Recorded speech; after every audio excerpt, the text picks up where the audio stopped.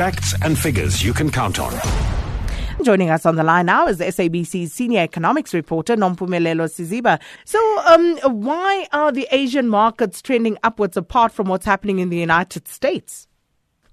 Yes, well, look, it really, the center of all this is those talks between the U.S. And China.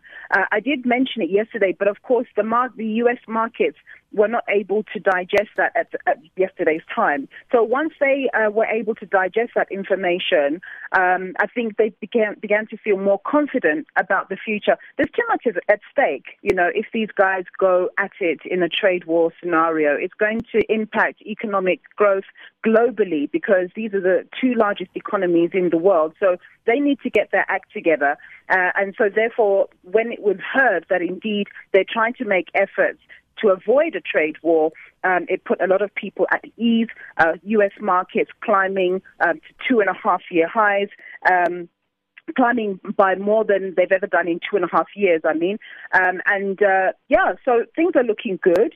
But we see that on our own local market yesterday, the market closed down less than usual because of the firmer rand. The rand, whilst it's a good thing because it shows that there's confidence in the economy, people are happy about the Moody's decision and so on, it's negative for our bourse because the all-share index is constituted heavily of what they call rand hedges, companies which get a lot of their revenue from overseas. So when the rand firms, when they translate the revenue they get into South African rand, it's less funds for them. So that's a negative for them.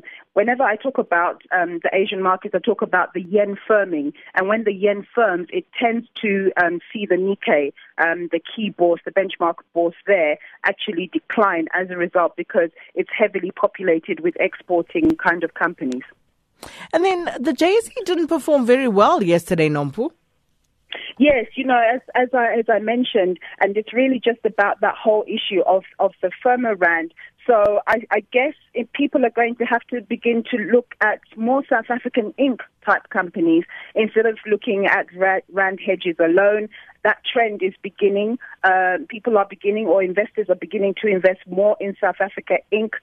Companies because there's a belief that companies that are heavily correlated to the South African economy are going to benefit from the expectation that the economy is going to grow with this new confidence that we're seeing based on political changes and actions that have happened so far in the past few months.